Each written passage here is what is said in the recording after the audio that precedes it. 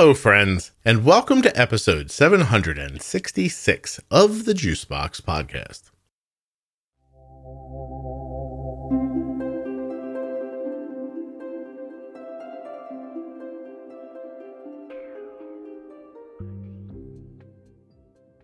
On today's podcast, we'll be speaking with Amy, an adult living with type 1. She recorded this right around the time of, I believe, her first anniversary with type 1 diabetes. Amy lives in Canada, she lives north of Minnesota and south of the North Pole in Canada. I had a fantastic time talking to her. She taught me something about where she lives that I will never forget, and it's why the episode title is Rhymes with Fun.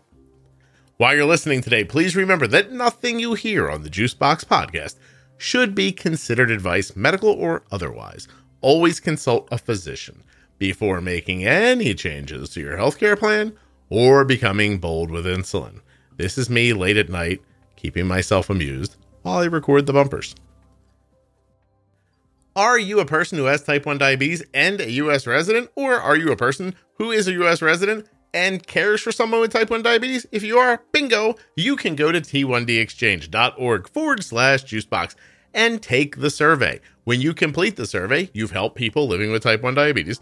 You may have helped yourself, and you definitely helped me. Today's episode of the Juicebox Podcast is sponsored by Omnipod 5. Please go to omnipod.com/juicebox to learn more and get started today with the Omnipod 5 or the Omnipod Dash, which you may be eligible, that last part, the Dash, you may be eligible for a free 30-day trial of. Wouldn't that be something? The podcast is also sponsored today by the Contour Next One blood glucose meter. It is an absolutely delightful little blood glucose meter. How is it delightful? I'll tell you. It fits in your hand well, it's got a bright light, it's got a screen that's easy to use, and it's bonkers accurate. Accuracy, of course, being the most important part of this. ContourNext.com/juicebox. My name is Amy. I am 31 years old, and I am a type 1 diabetic diagnosed just about a year ago. April will be my 1-year anniversary. Diaversary, whatever you call it. Well, I don't call it anything specifically. People do call it a diaversary. If I were to call that a diaversary to Arden, she would definitely make a weird face at me. I listened to her episode and I appreciated her humor. I really liked it. I know some people were weird about it, but I thought she was great. Only a couple of people seem to not enjoy her. I do think at some point she mentioned her religious beliefs, and that threw a couple of people off. But, sure. Yeah. But anyway, she's 17. She was trying to be very honest, and I appreciated that very much. Yeah. She did an awesome job. I thought so too. I keep trying to get her to come back on, and she's like, and I'm like, no, just do it again. So I said, people really enjoyed hearing from you. And she goes, I know. She's trying to be funny. Anyway, okay, so you're only a year. Ooh, hold on a second. Mm-hmm. You got kids? I do. I have two daughters. Okay. How old are they? 9 and 3. 9 and 3. You're married? I am. Excellent. I just said excellent as if I cared if you were married or not. I don't know why. I just think I said excellent because I'm like, ooh, she answered my question. Move on to the next one.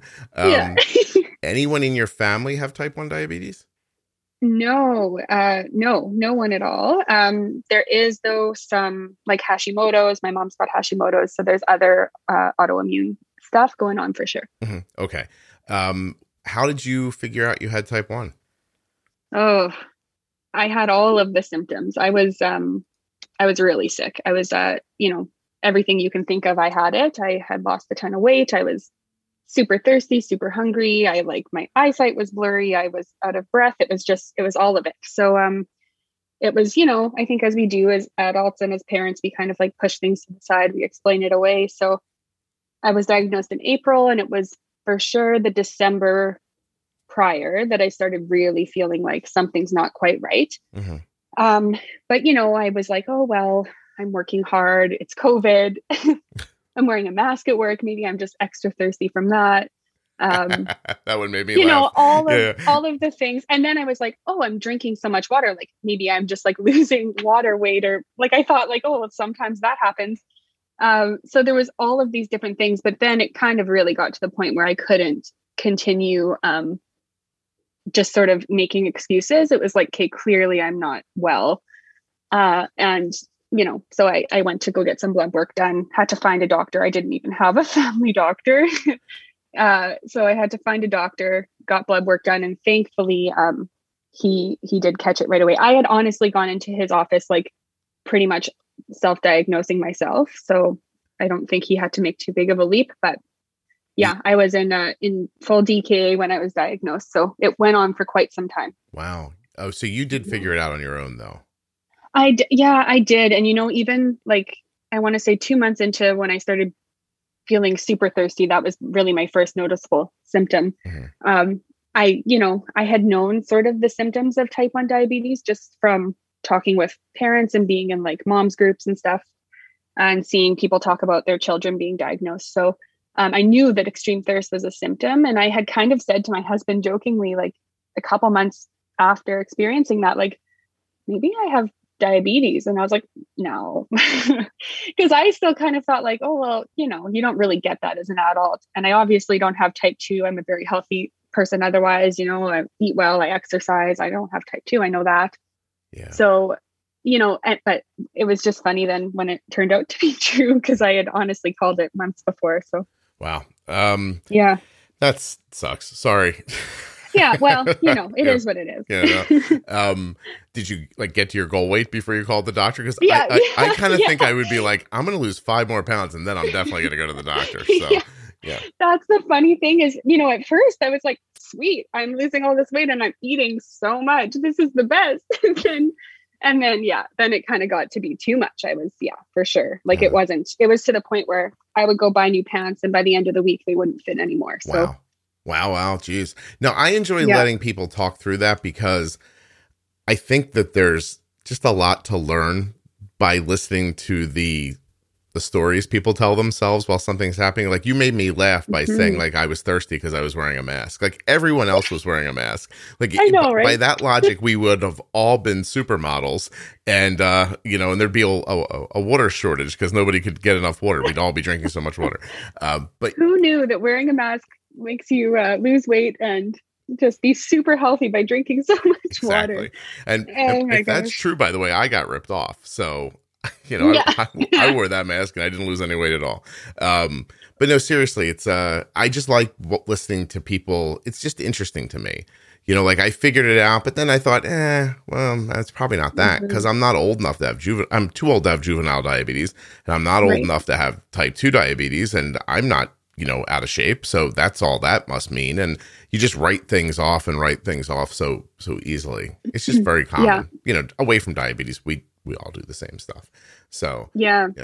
And I have really narrowed it down to like, okay, either I've got type 1 or it's thyroid because lots of the symptoms are very similar. Yeah.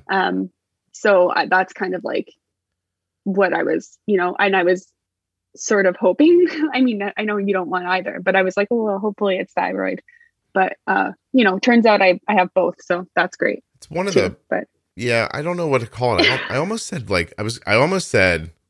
well, now I have to say it, but I almost said that's like one of the bullshit things about autoimmune is that the symptoms are so common through so many different issues, right?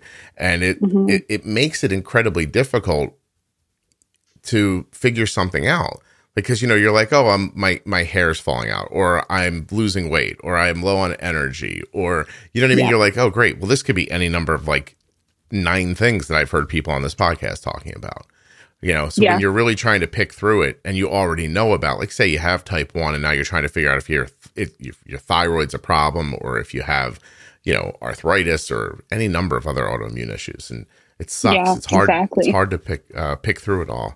Hopefully you'll never have to do that again. Did you start putting did you start doing the math? Like my mom has Hashimoto's, I have type 1. Did you look at your kids and go, uh-oh? So, no, I guess I didn't, before a diagnosis, I didn't really make the connection between other autoimmune issues and type 1. Like I didn't really realize that was connected. So all I was looking at was, well, there's no type 1 in my family. There's not even any type 2 in my family. Like there's no diabetes. So I was thinking like, how could it possibly be that? And with my kids, like, oh, absolutely. When I found out that was really the only thing, like I had a very brief moment of being like, well, this sucks for me. But then it was immediately about them and what does this mean for them? Yeah. And, I think I asked the doctor when I was diagnosed, and he kind of said like, oh, it's not likely. Like basically just because, you had them before you were diagnosed, and he gave me a whole laundry list of reasons why I really don't have to worry about it. But I think I've, in my own research, I've come to realize that not that I'm sitting here worrying about it, but it's a possibility. So, they've both had their fingers pricked a few times, and so far so good. But I understand. Well, I mean, you can't live your whole life just, worried all the time. You could do TrialNet or something like that if you were really interested. You're in Canada, right? I am. Yeah. I'm sure that works in Canada, doesn't it? It does. It does. Sorry, I lost a headphone 1 second. No, you're fine. I don't know if that made a difference to you. I was in contact with someone with TrialNet. Actually, we kind of have considered doing it, but we haven't decided yet. The one thing that's kind of holding me back, and I don't know if it really matters, it's just my endo had brought it up. I asked him at an appointment what his thoughts were on it. And he said, well, I think it's like, it can be good to find out that information, but then if your children end up having the markers, that flags them as basically already having type 1. And so then it's very hard for them to get life insurance if, like, say they might be diagnosed as an adult later on, like I was. So I don't know if that's the case. I honestly haven't looked into it any further, but what he said there kind of is holding me back a little bit on doing it. Can I ask you a question? Sure. Do you have life insurance? I do. Oh, yeah. But because I got it before when we were smart, we got life insurance when we were like 22 years old, my husband and I. So it's you dorks. That's lovely. It's just because we had a baby and we thought, well, now we have to be responsible for someone else too. Do you know what we did when we did that? We took a piece of paper and we wrote on the paper, if we should die, give the baby to this person and they can have our money. And we stuck it in a lockbox. So I don't have a will yet officially. That's something that I know I need to do. But maybe I'll do that your version of a will. Yeah, I just thought like somebody will find us eventually, save those kids, Well, years later, someone will uncover this letter. Yeah. After Arden's been living in a home for 6 years, like, oh, she was supposed to go to their uncle. How about that? Yeah. Oh, they were going to give all their money to. Oh, what a sad story. I know we should do better. At this point, though, Arden's going to be 18 in a couple of months. Yeah. So we made it through. You kind of, you sneaked through that one. Yeah. Let them fight over whatever's left when I go. They can put like sticky notes on things in your house. This belongs to me. That would be a sad weekend, wouldn't it? I'm going to take this lamp. Yeah. You want this chair? No, I'll take it. Yeah. Throw the rest of this crap out. We just did this with my mom. My mom moved into an assisted living facility, and it was fascinating to see. She had experienced a health issue, and it was fascinating to see what 6 months before she would have like fought you for. And now she was like, throw it out. I don't care. It's just it was amazing to watch her priorities shift. And it was really, really interesting. Like we had to sometimes we had to stop her. I'm like, Mom, that's a 100-year-old picture. Why don't you hold on to that? Like we'll keep it. She's like, I don't have any place for it and I don't need it. And I was like, God, look what happens when you hit a certain age. You're just like, whatever. I don't need this stuff. I found it kind of freeing. Like she was free of ego, even about herself, where, 6 months before she would have been like, I don't want somebody helping me. She would have gone down that road. Now she's like, no, let them help. She's like, I'm okay. Aww. Yeah. It's interesting. Don't worry. That's not going to happen to you for a while, Amy. Don't get sad on me. We're okay. Yeah. Well, Hey, I unfairly know something about you that you didn't share with me so can I ask about it? Sure. You're like, sure. What is it? Well, now we know you're a decent person, Amy, because if you had any really weird things going on in your life, you would have been like, maybe. Yeah, we'll see. You were like, yeah, no, sure. Your job is interesting. Oh, yeah. But which one? I have two. Well, I was thinking of being a doula. Oh, yeah. Yeah, for sure. It is interesting. Yeah. How do you get involved in something like that? kind of just weirdly love the process of pregnancy and childbirth. And I had, when I was pregnant and going through that experience with my two, I just had very different experiences and sort of saw, I had a doula with my second daughter, Mm-hmm. and I saw the difference that made in my experience, during and after. So yeah, it was just something I wanted to pursue. And so I've been doing that for just over a year now. That's sort of like my little side gig, but yeah, I love it a lot. I work with a really lovely girl who's like my kind of business partner, and we share our on-call days and stuff, so it's not too overwhelming. Mm-hmm. Yeah, it's a lot of fun. How many births do you think you've been around for in that year?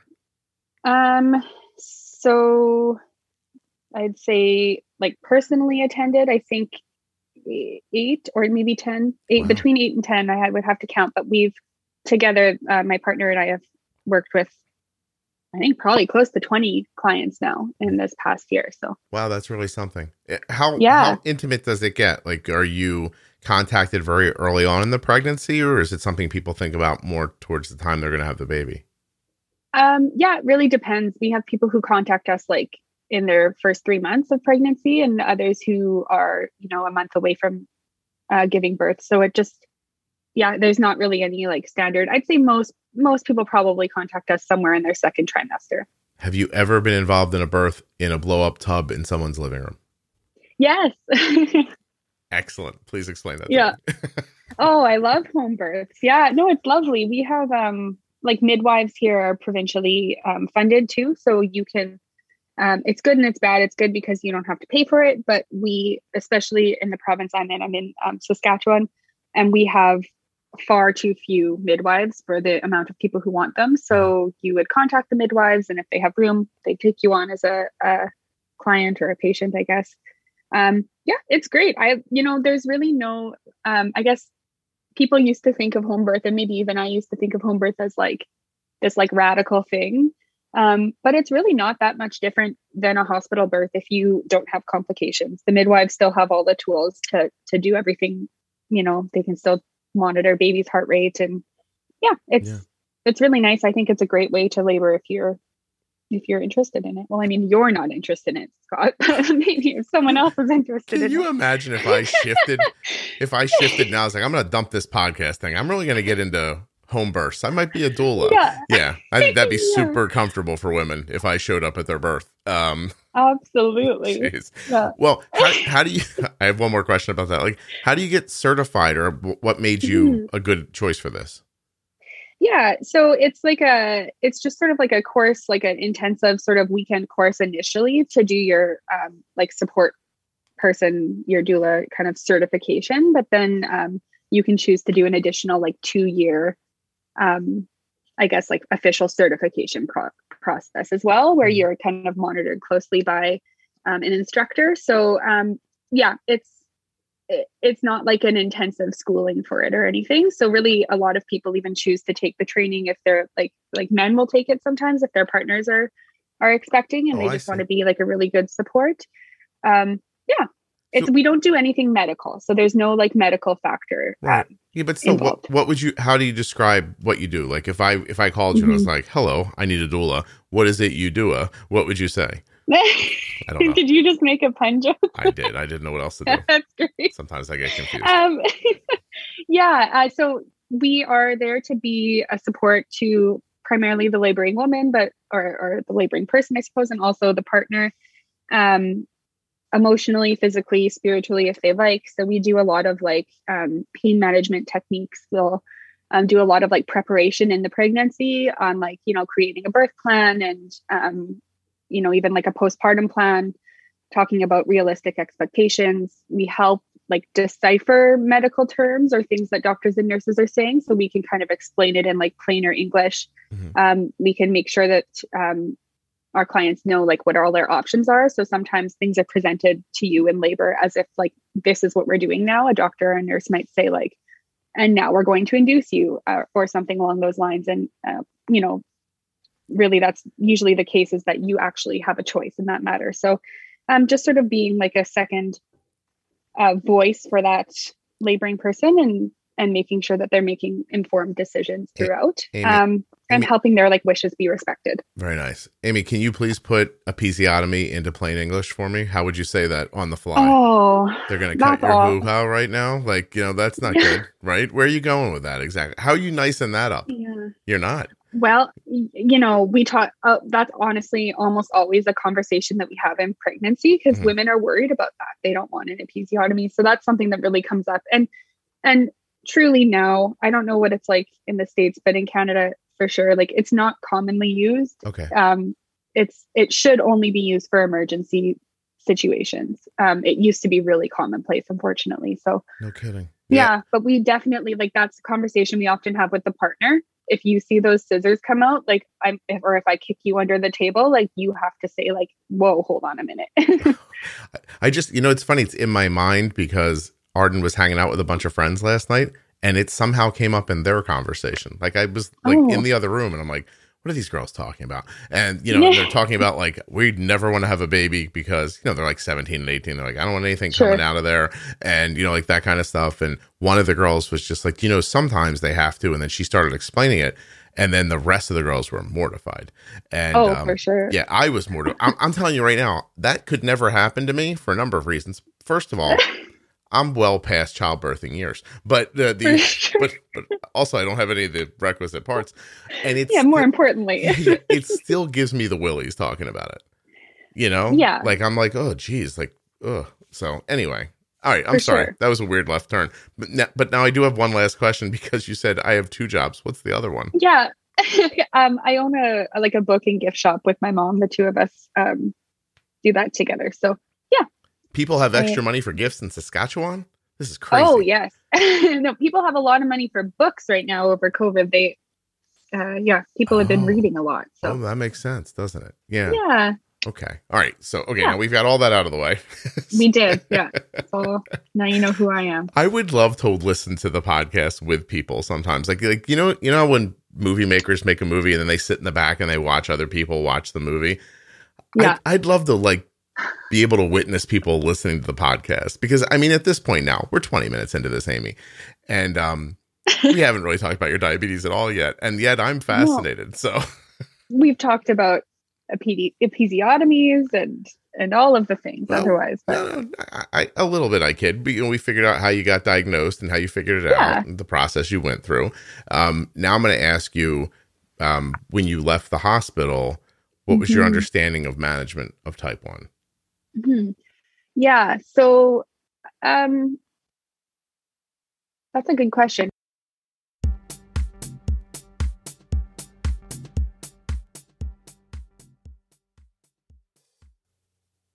I love this meter, and I can do the ad with my eyes closed. I'm closing my eyes now.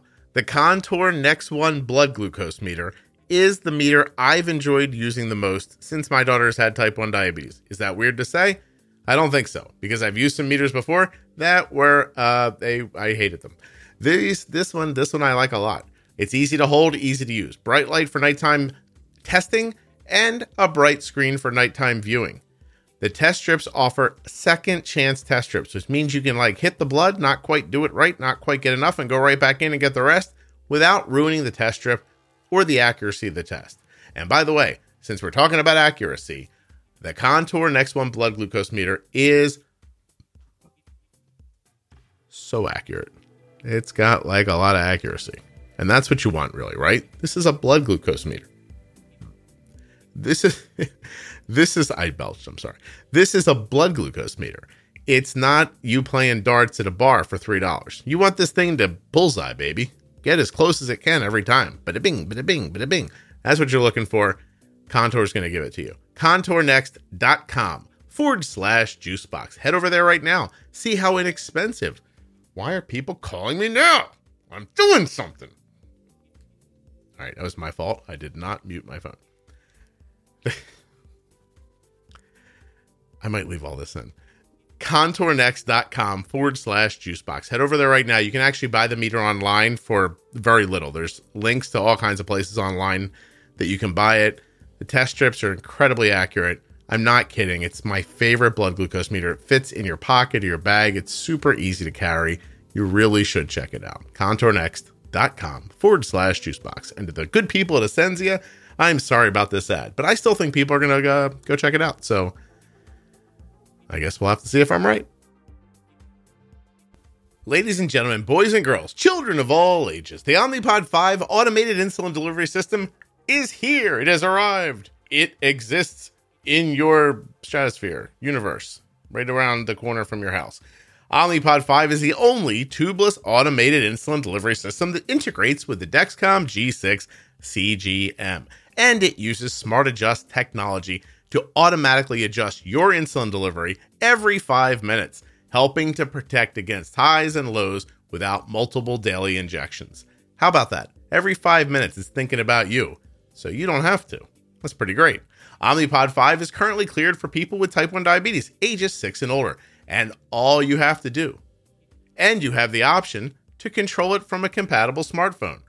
Omnipod 5 is also available through the pharmacy, which means you can get started today without the 4-year durable medical equipment contract that comes with most insulin pumps. Even if, and listen to this closely, even if you're currently in warranty with another system. That's cool. To get started with the Omnipod 5, all you have to do is go to omnipod.com/juicebox. For full safety, risk information, a list of compatible phones, as well as clinical trial claims, data, go to omnipod.com/juicebox. That's pretty cool. Oh, I got time left. Hey, if you don't want an automated system, go check out the Omnipod Dash. Same link, omnipod.com/juicebox. You may be eligible for a free 30-day trial of the Omnipod Dash. That'd be crazy. I have to say now, shoot, I ran out of music. Who cares? I already belched in the Contour Next ad, so I have to say what I have to say. I have to say for full safety risk information. Nope, that's not it. I said that already. Get a free 30-day trial of the Omnipod Dash. Nope, I already said that. Wait a minute. There's definitely something I'm supposed to legally say. I think I said it. Did I say it already? No, I said it already. Right? Yeah. For full safety and risk information, free trial terms and conditions. Those are the words I didn't say. Free trial. All right. Okay. Fair's fair. I said for full safety and risk information, a list of compatible phones, as well as clinical trial claims data, go to Omnipod. But I did not say for full safety, risk information, and free trial terms and conditions. Also visit omnipod.com/juicebox. Well, now I've said it, so everybody should be happy. Except for you, who had to live through this, and I apologize for that. Anyway, let's get back to Amy now. I left the hospital with pens, and so with Humalog and Tresiba pens and a meter. My understanding was that I took this amount of Tresiba once a day, and I was on a sliding scale for Humalog. But I knew that a carb ratio was coming. However, they wanted me to sort of keep a really good log for about a month so that we could figure out what my ratio would be. I was, other than that, I had an awareness of pumps and CGMs. It was kind of talked about with me in the hospital. But I didn't have one yet. I got a Dexcom like very soon. We have, actually I've been pretty fortunate. I have a really good endo, and his team of educators are available, by phone, text, all of that. So I think it was not even a week after leaving the hospital that I had a Dexcom. So I had that, but my understanding was basically take insulin for what you eat. It was definitely a little bit more on the play it safe side, better high than low. Right. What made you pretty minimal at that moment. So now I'm aware that you're in the private Facebook group, and I actually I do my best to keep up with it. I want to say that, but some things stick out to me more than others. I have no way of knowing why. You know what I mean? Yeah. In my mind, and this is crazy, your name is spelled a little differently. Yeah, it is. And so it for some reason my brain remembers it. I look up at it, your name looks like an image to me. I don't know how to explain this to people, but there are 23,000 people in that group. And, there are some names that they roll in front of me and I'm like, oh, I know that name. And then my brain associates it with something. And then I look and it's just a weird thing. I can't I obviously can't. I Mhm. think there were like 120 posts in there yesterday. So Yeah, I'm not that's a aware of, lot. I'm not aware of all of them. Yeah. But having said that, like I associate your name with somebody who's trying really hard and having success. Do you Yeah. feel like is that about true of who you are? Yeah, absolutely. Yeah. And even like, to circle back to your understanding of diabetes when you left the hospital, I think my understanding in a greater sense was a lot more than what they taught me, because I am definitely a person that, does tons of research and seeks out that info on my own. So I, had, I think I've even found the podcast like before I left the hospital. Hmm. I didn't start listening to it yet, but I was aware of it at least. And, had followed a bunch of people on Instagram and read a bunch of things. So I kind of already knew like some of the things they were telling me. I was like, okay, that's not right though, or it doesn't have to be that way. But I didn't know how to get to that point. Yeah. But it didn't take me long for sure.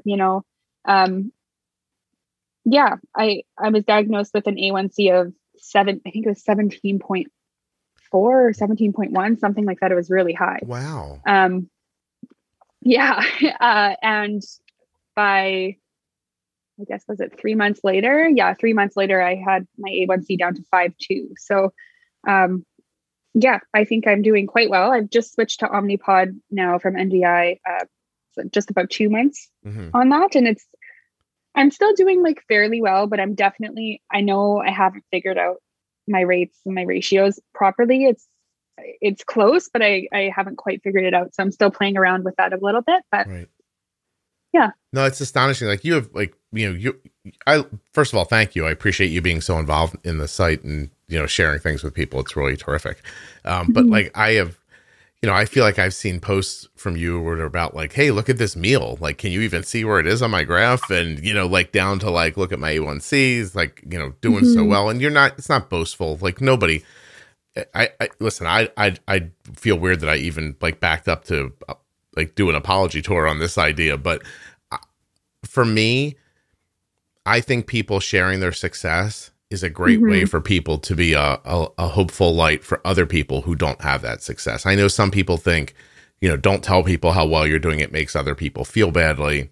I subscribe to the idea of you don't just say, hey, I'm doing great. And you're not like, nah, like, but here, this is like, let a conversation roll out of those posts. Like, how did you do this? How did you keep that from spiking, or, what do you do? And I think that's how people learn. So when people like you come along and share stuff like that, it's very, very valuable in my opinion. But thank you. No, I appreciate it very much. You don't have to thank me. I was thanking you. Did you not? Yeah, no, I really do. I agree though. I've seen a bit of both just in different people I've followed on Instagram, especially, I think the people who have had diabetes for longer tend to have that idea that like, it's sort of a faux pas to share your A1C or talk too much about your successes without like also talking about how terrible it can be. And, like personally, I had to leave almost every other like Facebook group that was centered around diabetes other than yours, because I just found it so negative. Like it was just so many people like, oh, well, that's just diabetes. And like, it was, but yet here I am. And I can appreciate that I might still be experiencing some honeymoon, maybe, but, still like, I'm like, well, there's this whole group of people who are not doing it that way. So I know that's not how it has to be anymore, Right. So, to go off on this for a minute, I don't think of those people as bummers, right? Like I don't think of them as people, not that you said they were, I'm just expounding. Yeah. Like, I don't think of them as people who just want to be negative. I think that they have been introduced into a world that is not easy to navigate, that most of them were probably not given good tools or good explanations. And then they were left to flounder. And now all they can believe is what they see, which is that's just diabetes and this doesn't work. And, just because you got lucky in your blood sugars, like, you know what I mean? Like there's that vibe that you got the good kind of diabetes and they got the bad one. And, like that their body acts differently than yours does or whatever the feeling ends up being. And I've seen enough from adults who sometimes have had diabetes for decades and struggled for decades find the podcast and not struggle anymore. Like I believe that the possibility's there for everybody. I don't know if everyone's in the right headspace to take a hold of it, or, you know, if they have the right home life, or, you know, even financial ability sometimes, you know, to really do the things that that kind of need to be done. But it's there, Mm-hmm. you know, on some level. I think everybody can improve if they just understood the game they were thrown into. You know what I mean? Like, it's just, it's an unfair situation. It's almost like you're thrown out on a football field in hockey gear, and, you know, you're like, I keep getting tackled and I can't run. So you're wearing skates on grass. And I think that's how diabetes can feel sometimes. They just don't, you know, you don't have the right tools. So anyway, how did you figure out, like, what did you, I don't know what the question should be, is like, what made sense to you that led to all of this? Like, led to having success, you mean? Yeah. Yeah, well, I think so when I was diagnosed, my A1C was so high, I was like feeling like terrible, I just felt like garbage for a long time. Mm-hmm. So I kind of, right from the start, kind of had more of a fear of highs than I did of lows. I never really had that like hypo anxiety. More so it was like, I don't want to be high because I don't want to feel like I did before, right? Like, I felt so terrible. And I do, I feel if I get, you know, I don't know what this is in American terms, like anywhere over like an 8.5, it's, you know, I feel thirsty and tired and just all of those things again. So that was kind of always where I was coming at it from. And I started listening to the podcast pretty early on, and I started from episode 1. I honestly like constantly was listening to it while I was doing other things. And I think that it made sense to me, what you were saying about being bold and, you know, just like little bumps and nudges. And I wasn't really afraid to give myself like just little micro doses of insulin throughout the day. Even when I was on pens, it just didn't really bug me. So yeah, I think, I don't know, it just totally made more sense to me to aim for a regular person's blood sugar levels. I've kind of always been like a perfectionist. So I guess I wasn't really willing to settle for anything less than that. Well, 8.5 blood sugar, by the way, for people in America and other places, is like 153. So yeah, when you get over that, you don't like the way it feels. Yeah. If it just like sort of goes in high fives and comes back down, but if I hover there longer, or especially if I get into like the double digits, you know, which would be like a 200 plus, like I feel terrible. So, so I really try to avoid that and kind of have from the start. So, okay. Hold on a second. So I'm orienting my mind. I don't know what happened. I just like looked away for a second to look at that number, and then all of my thoughts escaped out of my eyes. It felt like I was like, where did all my thoughts go? So you don't subscribe to any specific diet though, right? Like, you eat pretty, like, just regularly. Absolutely. Yeah. In the beginning, for sure, I tried to eat a little bit lower carb. Like, I, you know, found breads that were lower carb, or, you know, I think I was, especially before I had my carb ratio, I was really trying to stick to like this many carbs per meal so that it would not send me crashing low with the sliding scale they gave me. So, you know, but once I got my carb ratio, for sure, I eat whatever I want. You know, within reason. I've always been a healthy eater, but I certainly am not low carb, right? At all. Yeah.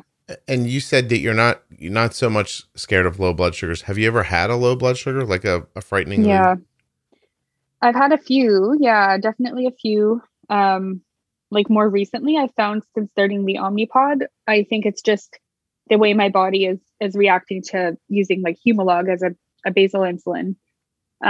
It's just absorbed differently. So I'm still just sort of trying to figure that out. I've definitely been low more than I'd like in the last month or so. So yeah, I've definitely had like moments where I've had a scary low, and certainly I can see how that anxiety would come into play, because, you know, I would be lying if I said I wasn't like I never thought about that again. And, or, you know, there's been maybe a couple times where I've given myself a little bit less insulin than I think I need, following those sort of scary moments. But, yeah, for the most part, no, I'm not. I have the Dexcom. I watch it carefully. So I think that is a huge factor. What do you call low?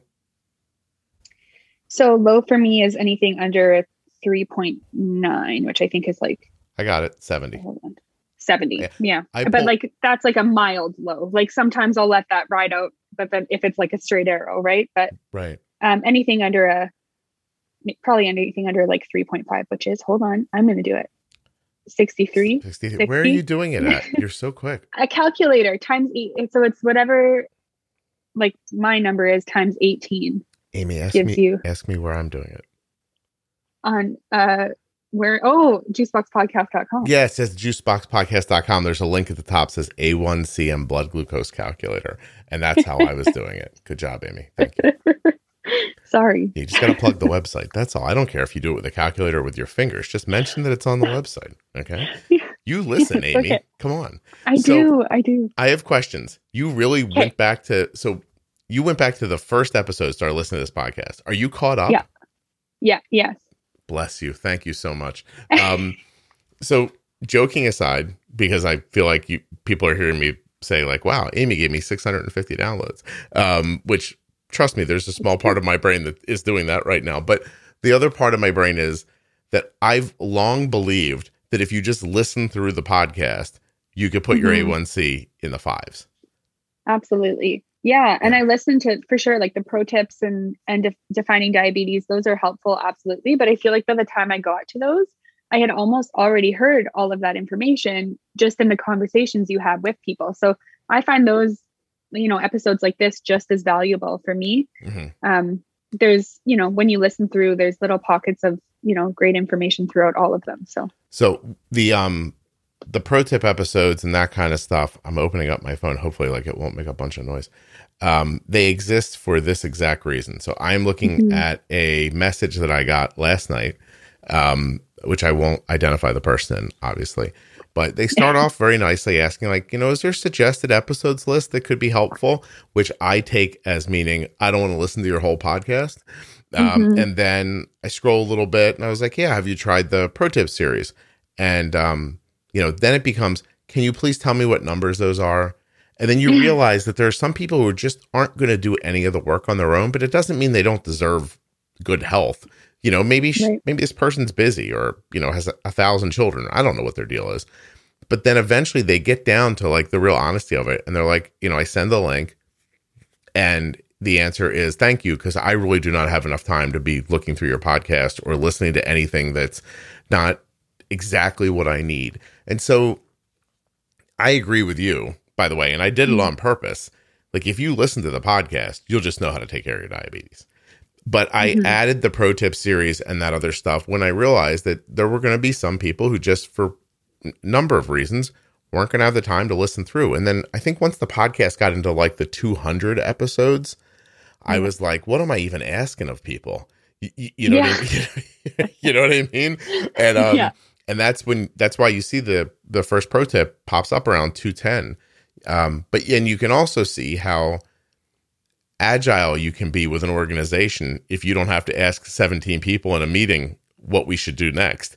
You know, I just looked up one day and I was like, I have too many episodes at this point to expect everybody to listen through all of them.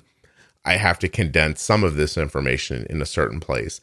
And that's when I went from helping people who had the time to listen to a podcast to helping people who had the time to listen to a podcast and people who did not have the time to listen to one. And I think that's when it became more valuable. And now, of course, having this conversation, I think I want to say the pro tips started in 2019, but ironically, I'm the worst person to ask about the podcast because I'm busy making it. I'm not a great historian about it, but I'm going to look real quickly. Also, like, what year is it even? None of us know at this point. Yeah. So that first pro tip went up in February 2019. And I think today, episode 4, hold on a second. Today, episode 642 went up. Yeah. Yeah. So I can't, I think what you did will work. Yeah. And, but I got to the point where I was like, I don't imagine everybody can do that. So anyway. Yeah, for sure. But I appreciate it very much. My big listening times are cooking. If I go for like a run or a walk with the dog, or grocery shopping. That's like Nice. where it all happens. And you have 2 jobs. I do. And 2 children. Maybe I should have answered this person back and said, hey, Amy's got 2 Amy can do it. Yeah, Amy's doing it. Don't cop out on me. No. Yeah. It's I mean, honestly, joking aside, the podcast is big enough now. Like if you can't listen to 650 episodes, it doesn't hurt me. You know what I mean? Yeah, But yeah. I wish you would. And I think there's something in every one of these that's fun or valuable or entertaining or, educational somehow. Like one went up today with like a mother and son. I saw that. I haven't listened yet because it came up right while I was like sitting here waiting to talk to me for an hour. Well, guess what? 6 months from now, somebody's going to be waiting to talk to me, and yours is going to pop up in front of them. So, there you go. Yeah, I just think that it's too easy to say to people, well, if you put the time in, then you'll get what your hard work will pay you back. And I'm not saying you shouldn't have to work hard to figure things out, but not so much that if you don't have the time, that's an actual impediment from you getting to the information. That's not fair and shouldn't be. Yeah. Yeah, for sure. And I think I know I've heard it so many times come up in conversations on the podcast too. Like most people that you speak with in the medical profession who are helping you with your diabetes they don't know you really well. So they don't know that you're a person that, wants to maybe do better than whatever the norm is. Yeah. But I don't know. I just feel like, even stuff like I've had to follow closer with my CDEs over the last couple months since starting the Omnipod. We have a provincial pump program in Saskatchewan that covers it for, anyone with type 1, which actually was approved the month I was diagnosed. So that was lucky. But in order to be approved for that, you have to do a 3-month trial. And in those 3 months, you basically have to prove that you're like making the effort and having appointments and all of that. And so I was having a meeting with my CDE just the other day. And every time I talk with him, he's like, oh, I noticed that you you say you set your Dexcom alarms like quite low. Like you might want to consider putting that up higher so it's not annoying you all the time. Like, and he keeps going like, oh, keeps saying like once you're out of honeymoon. And I like truly I think I am I don't think I really had much of a honeymoon. Like I think, Amy, your good control is the only thing he can imagine. Yeah. Yeah. And he keeps kind of like right. He keeps kind of saying like one day that's going to get really annoying. And it's like, but no, I want it to be annoying so that I can act on it. Like I'm not just gonna, so it just irritates me. And it's like, well, what do you do? I'm not gonna can't argue with sit here and right. Yeah, exactly. I just go, okay, yeah. Sure. I would imagine that you have so you don't think you're in a honeymoon, right? No, I think maybe in the beginning a little bit. But I never had like I was taking quite a lot of insulin right from the start. And I never had situations where I just randomly would be low all the time without explanation. And I've especially recently, I don't have any free foods, like even things that are 0 carbs, I need to take something for pretty much. Like I can't eat like a pepperoni stick without needing at least a little bit of insulin. So I don't think I'm in a honeymoon anymore at all. No, but it's funny because you've mentioned it a number of times, but I don't from the outside looking in, I'm like, I don't think this person's in a honeymoon. But then you finally said it, like the physician's telling you are. But they keep, exactly. I'm going to tell you that the reason he thinks that is right? The reason he thinks that is because he doesn't see graphs like yours unless the body's helping. Right. So you're going to prove him wrong. He's going to shut up about that one day. I hope so. Stop. Why don't you tell him? Why don't you just say, hey, I don't believe I'm honeymooning. I just think I'm very good at bolusing for my meals. Yeah, I did. You know what? That was like my driving force. I had, I guess when I said my 5.2 A1C was 3 months later, it was 6 months later because I had an appointment between those. So every 3 months, that I think my first one after diagnosis was 6.2 2 or something like that, which is still quite good. But I was like visibly upset about that at the office. And my endo was like, you seem disappointed. And I was like, yeah, you know, like I'm aiming for a 5.5. And he basically was like, all right, like pretty much said like, good luck, like you can, but that's not very realistic. And then the next appointment, he remembered that I had said that. And we were just kind of laughing about it. I have a really great endocrinologist. I quite like him, but we were giggling about it because I said, I told you I was going to do it. Did you get a little pat you on the head situation when he was like, we'll see. Yeah. Like almost like you don't understand. Yeah. It felt a bit like that. Like, oh, well, you know, you should tell him, look, a very realistic goal. I think we're going to find these tables turned pretty soon, buddy, where you're going to be the one who sees and I'm going to be the one patting you on the head. What do you think? Yeah. No, but he was, I mean, I think after seeing me a few times, I think he kept referring to me as type A. He kept saying, a lot of my type A patients tend to like to do this or this. So do you see yourself that way? No, I mean, in certain situations, yeah, but I can be quite impulsive with things, which I think sort of lends itself well to diabetes management. Well, my question is do you think you're doing well with your diabetes because you have a driving force inside of you that won't let you rest about anything? Or do you think you just have found a way that works? Yeah, it's a combo, but more that I've just found a way that works. Yeah. Okay. Yeah. Because I'd be concerned that people who are like sitting around right now going like, I'm more of a go with the flow person. Like I can't do this, but you could. I mean, I don't want to like, you know, go off on a tangent, but I will for a second. You know, there's not a whole lot to this. Like the longer I do it, the more I realize there's just not that much to it. You know, like you got to get your basal right. You have to pre-bolus your meals. You have to understand the different impacts of different foods. And then you got to stay a little flexible afterwards because things aren't always going to go right. And, you know, I might add to that later. You probably need to understand the impact of fat and protein, you know, on your blood sugar. But it's not calculus. You know what I mean? Like diabetes is portrayed as this, you know, alien calculus that none of us can understand, but it's not like that at all. Like I don't even think about the math of it. It's all about timing and amount and staying ahead of the blood sugar, not chasing. It's super kind of intuitive once you see it. You just have to see it work, right? Like after it happens and you're like, oh, that went exactly the way the guy on the podcast said it was going to. And then you can be like, I could probably make that happen again. Is that about your expectation and your experience? Yeah. And, you know, in some ways, I think it probably is better to be a go with the flow person because you do like, if you're too stuck in, oh, well, last time it was this way. Right. Like, then I think you have to be a bit of both. You can't be too rigid. So yeah, I don't think if you're a go with the flow person that you can't do it. Yeah. I think it was just kind of like the way he was viewing it was that I needed to like have control of everything. Yeah. You know, I think that's what he was seeing. Well, I'm doing what and you're probably truthfully, he probably thought I was like driving myself crazy to get those results. I'm not. In fact, I think about it less when I'm doing well. Yeah. No, that's his improper interpretation of diabetes.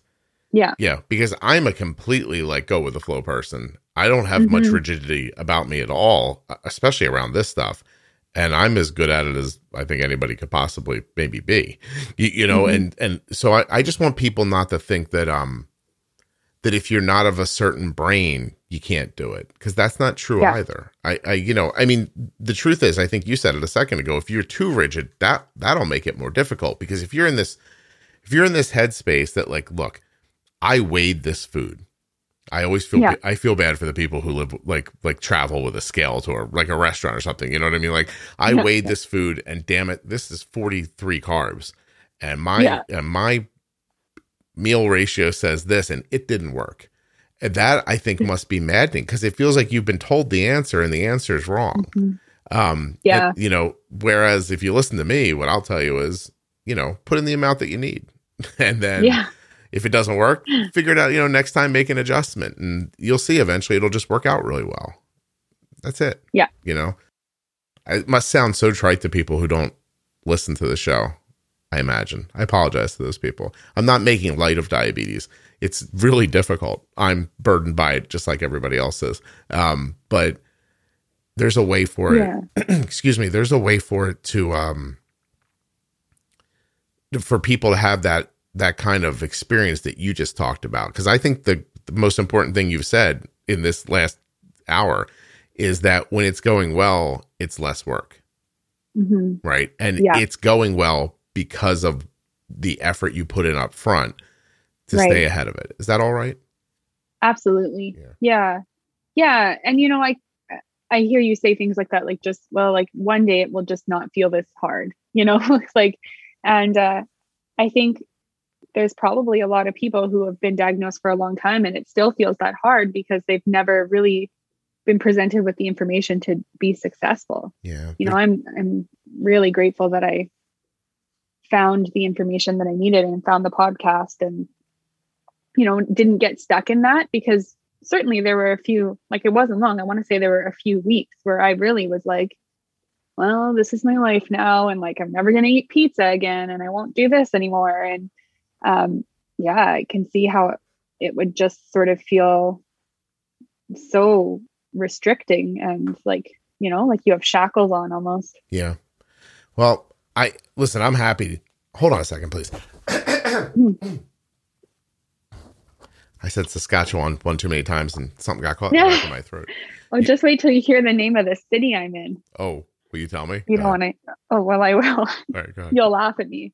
Have you heard it? Maybe you've heard of it. The city I live in is called Regina. Yeah, I know this one. Yeah. Like, Canadians. Like, how did someone not hear that and go, hey, we probably shouldn't call it that because it sounds a lot like vagina. Let's at least pronounce it Regina. No, it's not. I never understand. Like, did they not have someone like me in the room when they were making the sign up? Because I would have been like, hey, guys, real quick. That sounds like vagina. Maybe we should do something else. I mean, unless that's what we're going for. And then, let's keep going. It's named after someone of British royalty, a princess or something, I think. Sure. Great. And 100 years later, you live in vagina. So that's not helpful. They call it the city that rhymes with fun. Is that what they say? That's truly a slogan. I didn't make that up. That's an actual slogan that they say about this.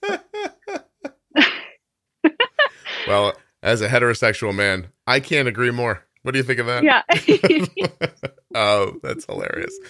All right.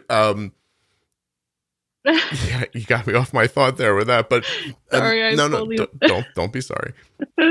I really believe that the amount of effort up front is so much less than the amount of effort it takes if you ignore up front. If you just pre-bolus your meals, like Jesus, like, you want an A1C in the sixes, pre-bolus your meals. You know what I mean? Yeah. You get your basal right. What does that mean? It means you're not getting low all the time and having to feed the insulin, or you're not riding high all the time and always bolusing. Just get your basal right. Doctors don't talk about that like it's important at all. They almost talk about basal insulin like it's a throwaway. And, here's your basal insulin. We did a calculation. You're probably 11 a day. We'll adjust it. Yeah. That's basically just like, you take this so you don't go into DKA.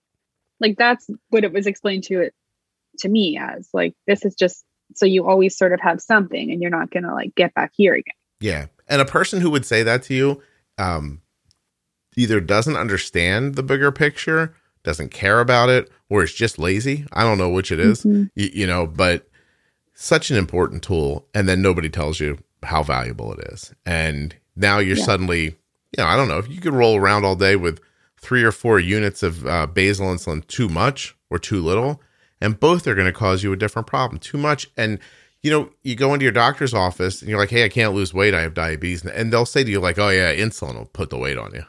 But that's not true. Calories puts weight on you. But if insulin's constantly making your blood sugar low, then you're constantly taking in calories. And then they go, oh, it's the insulin. And you're like, no, it's not the insulin, you moron. It's you didn't give me enough. Like you didn't give me enough information. You randomly picked this number. You're making me low all the time. I'm eating constantly. And when that happens, you don't see it as eating constantly because you see it as saving your life constantly. You see it as a medical intervention, not as a food choice. And because it is, but just make the basil right. And that doesn't happen. And the reverse of it is, not enough basil, blood sugar's high all the time. You get fed up, you bolus a whole bunch, and you make yourself low. And then you eat a bunch of food, make yourself high, get frustrated, bolus a bunch, make yourself low. All that is from basil, know? So, all right. Well, I can only say so much common sense on here, Amy. And then it gets to be too much. What made you want to come on the podcast? This is going to sound really weird. Oh, I hope so. Go ahead. Okay.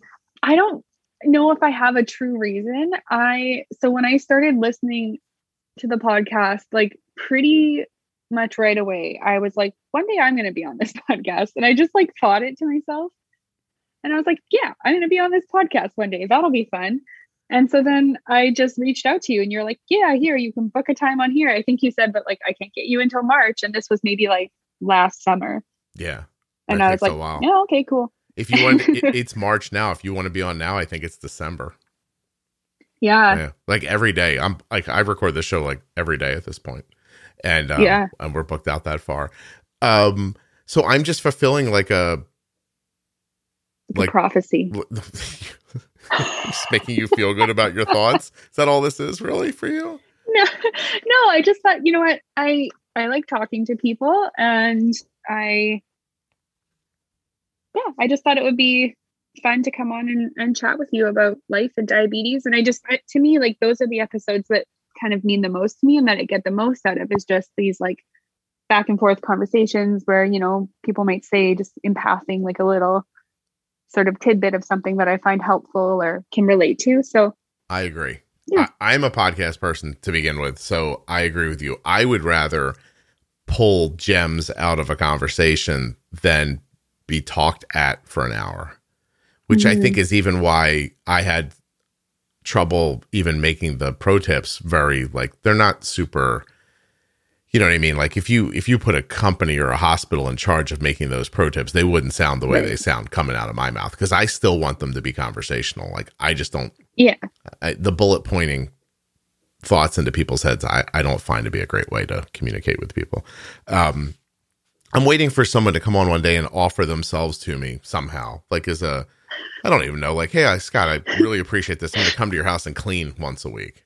You know what I mean? Or, I mean, if I was single, even sexually, Amy, you know what I mean? Like, hey, but no, none of it ever goes that way. And by the way, sometimes I got off of, are you giggling at me? Thank you. Oh, you love the podcast, don't you? Oh, this is nice. I do. I laugh all the time when I'm listening. Like my husband will be like, who are you listening to? Oh, probably that podcast guy. Hey, tell him to learn my name. Have a little respect. And no, what was I going to say? I was recorded with a person the other day. We got all done. I thought it went really well. And it ended. And they go, hey, can I just tell you something real quick? And I'm like, sure. And then they like passionately spoke about what I meant to them for 2 minutes. And while they were talking, all I could think is, no one's hearing this but you and me. Couldn't have said that on the podcast. Oh, what are you doing? It's like, I didn't want to embarrass you. And I was like, no, let me be embarrassed. Like, it would be nice. I said afterwards, I was like, look, I have a podcast. I was like, if I'm having a conversation, it's not being recorded. It almost feels like a waste of time at this point. Like, I need you to say that while I'm recording you. But it was very nice. And listen, to their point, actually, was kind of nice for me too, because I do realize that some of my embarrassment comes from the fact that I know someone's going to hear it later. And so I could just let this person just tell me how they felt and I could accept it nicely and say thank you and have like a normal conversation about it, because I don't care how good of a job you think I do with this podcast. When you're being recorded, you're aware you're being recorded. Yeah. Yeah. So it does change you a little bit. Like I stopped myself 5 minutes prior from making the joke about someone offering themselves sexually to me. And then while you were talking, mulled it over in my mind to make sure that that's something people would hear the right way. Because obviously I don't think that, I don't think course. that should happen, right? Like, it's a preposterous idea that sounds funny. Then you say sex, and sex is funny, and blah blah blah. Like, I don't have to explain a joke to people, but when you're being recorded, you really do. You think twice about things you say, and trust me, when you're just freewheeling, I think it's more valuable. So I do my best to go free, but there's times when I'm like, oh, anyway, I don't know where that all went, but and I think like people who listen regularly get your sense of humor, and the people who might have that moment be the one-off time they listen, it might be like, what the heck is wrong with this guy? It has happened. Like, I know there for a fact that people sometimes just pick the wrong episode to start with. Because you imagine if you just came into this one and you're this far in, you're like, there's this guy, he doesn't have diabetes. He says he's so good at it that people should offer themselves to him sexually as a thank you. I think this guy sounds like a jerk. And I got to admit, there are children that listen to this podcast. If you heard that out of context, I'd think I might agree with you, But yeah, I think if you know me a little bit, you'd understand I'm joking. And by the way, kids do listen to the show, which is tough for me because I can't, you know what I mean? Like, I can only be myself, but I'm assuming it's okay with their parents or their parents don't know, and it's all working out, one or the other. I have no idea. And like, really, if they're listening, they're probably like at least old enough that they, I don't know. Oh, I don't can be a bit mature about. I have a photo on my computer somewhere of a little kid, like in a car seat, holding a phone up to their ear, listening to the podcast, right? And it's accompanied by a note, which I don't have anymore. I wish I didn't. I wish, of all the things I wish I could pay somebody to do a better job than I do with my correspondence. But I remember this note where the mother and her friend were in the front seat, and they're talking and laughing. They're just out driving. And this young kid, like 4, 5, 6 years old, I don't know, in that range, shushes them and says, I can't hear the podcast. And she's like, she was listening to your podcast. And so I responded back, and I'm like, really? And, I'm like, and she says, yeah. She's like, she's learning about her diabetes from it. And I'm like, wow, so that's insane, So anyway, one person can't just like I would say, no, I'm married, Amy, but it would still be nice, don't you think? Just to feel wanted. Or if one of you ingrates would name your babies after me, that's, just one. So far I got a dog, which I appreciated. I have a number of license plates throughout the country, which I think is very nice. And someone did name their child Arden. I was just gonna say, I saw that recently, but that's nice. That just made Arden upset. So, oh, did it? She's like, "That's my name." Oh, she goes, "What if everyone starts doing that?" I'm like, "Everyone's not going to start doing that. Calm down." Oh, now you've made her name the most popular name in America. No, I don't know about that, but I just want one baby named Scott. Like, was it that hard? Yeah. Or what about one of you who've already just named your baby Scott and it wasn't after me, just lying to me and saying it was? Like, wouldn't that be nice? If the timeline lines up enough. Why not, Amy? Why not do a nice thing for me? That's all I'm saying. Oh my gosh, you have no idea. I would tell people for a week if that happened. Oh, I know you would. Yeah. Oh, I'd be so thrilled. Longer, a week. A week, a month, a year. Years. 10 years from now, in the last episode of the podcast, I'd be like, it's the last one. Let's go over everything. The last episode is you speaking to the Scott that you were named after. Whoa. Amy, you're good at this. You're very... Thank you. All right, so listen. So what does that mean? Somebody's got to get to it right now. Right, so it's 2020. What is it, 22? You're right. I do not know what year it is. 2022. So if you make a baby right now, if you stop listening to the podcast and have sex right now, we could have a Scott in 9 months. Then the kid would have to be... I mean, I could probably... Yeah. And then the kid would have to get diabetes, right? Or no, not necessarily, I guess. No, I think you're right. Yeah, not necessarily. It would be the cherry on top, but, What a weird statement from you, Amy, that what we really wish for is that a baby gets diabetes so it could be on a podcast later and it would be a better story. I think that's what you're saying. All right. So Amy's not wishing diabetes on hypothetical children, but so I think this is like a 10-year plan, right? I could have a reasonable conversation with a 10-year-old. Yeah. All right. Well, everybody get to it then. What am I like, I'm done. I can't have more kids. Yeah. I'd drop dead if I Don't tried look to. at me. Oh, if I tried to raise another baby, I think it would kill me. And what, like, yeah. Well, I'm just there. too old. I kind of feel the same. Yeah, I need to sleep. You know what I mean? Yeah, Yeah. I do. Yeah. And also, like, yeah, like now, I mean, especially for you, but for me, like now, even with a 3-year-old, like I feel like we're at this time where like sometimes it's quiet for like 15 minutes and you're like, ooh, this is nice. But then we got a puppy, so that's like gone now. Amy, you listen to the podcast. I told you not I to know, get a dog. I know. Could I you know. just listen? No, I love dog. We already had a dog and then that dog died. And so then I felt there was like an empty space for that. And we needed a new dog. You could have got an ottoman. You know what I mean? I should have. Yeah, something nice to put your feet on. Would have been lovely. Yeah. Oh my God. Is there anything that we haven't talked about that we should have? I don't think so. No, I don't think so. All right. Well, Amy's covered bucket all. list is over then, I guess. Right. Yeah. I didn't have like a specific point. It was just like fulfilling my life's purpose to be on the. What else is on this bucket list, Amy? Because it sounds sad. Yeah. Be on a diabetes podcast. I want to go to Ireland someday. That's on a bucket list. Okay. I don't know. Seems I haven't really doable. like given that too much thought. Me either. I just want to get these kids out of college. It's so tiring paying for college. Oh my God. God, I can't imagine. We've got enough saved for both of our kids to go to school like one semester. Both kids one semester. You Pretty much. That's all you get. Make them fight for it. Have you considered like that sort of a thing? Like a blood sport situation where you tell them, look, we only really have enough money to send one of you to college. Fight to the death. Like, go for it. I'm banking on maybe university being free by the time they go, but I don't know if that's going to happen. Yeah. Or maybe like a little Saskatchewan, like Squid Game situation where the kids have to get through a bunch of different, I don't know. What would they have to do? I don't know. Through a wheat field. You have wheat in Saskatchewan? Oh, hugely. Wheat fields all around. Canola, wheat. It's all about it. Really? Well, you guys know. I just assume you live on a sheet of ice. So I don't know, really.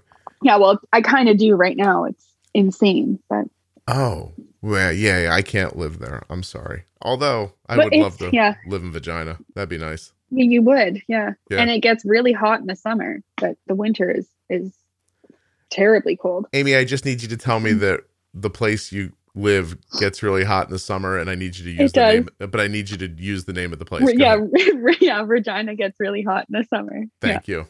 I appreciate that. I'm a little bit sweaty sometimes. Sometimes you get a little sweaty in Regina. It gets a little bit, yeah, you do, yeah. I just need an episode title, and Oh, that's gonna be it. No. Did you say no? You don't want it to be that? Yeah. I mean, it can be. I know you're just gonna name it whatever you want, so it's all fine. It can be whatever. But that's As soon as I said it, I was like, "This is the episode title, isn't it?" Yeah. I knew it in my head. It gets a little hot in Regina in the summer. Regina gets hot. I think I'd have to pare it down. Just Regina gets hot in the summer. Well, I got to be honest with you, Amy. That's going to be the title of the episode. I apologize, but it's all good. I like it. There's no way it's not going to be that. Like I'd have to sell the podcast to someone else who would then rename it. There's the only way it could happen. I would never in a million years not make it that. I really appreciate this. Everyone else who's thinking of coming on, this is the level of effort I need from you. Yeah. Okay. Amy has done it today. High. Yeah, she told a good story. She was honest. She came up with a title. Even though she didn't know she came up with it, she did. I just had to lead her to it a little bit. Yeah. Perfect. Oh, Amy, you're a delight. Thank you so much. Oh, thank you. That was so much fun. I appreciate that very much. Tell your husband to learn my name. I didn't like it when he said the guy. I will. All right. Hold on one second, okay?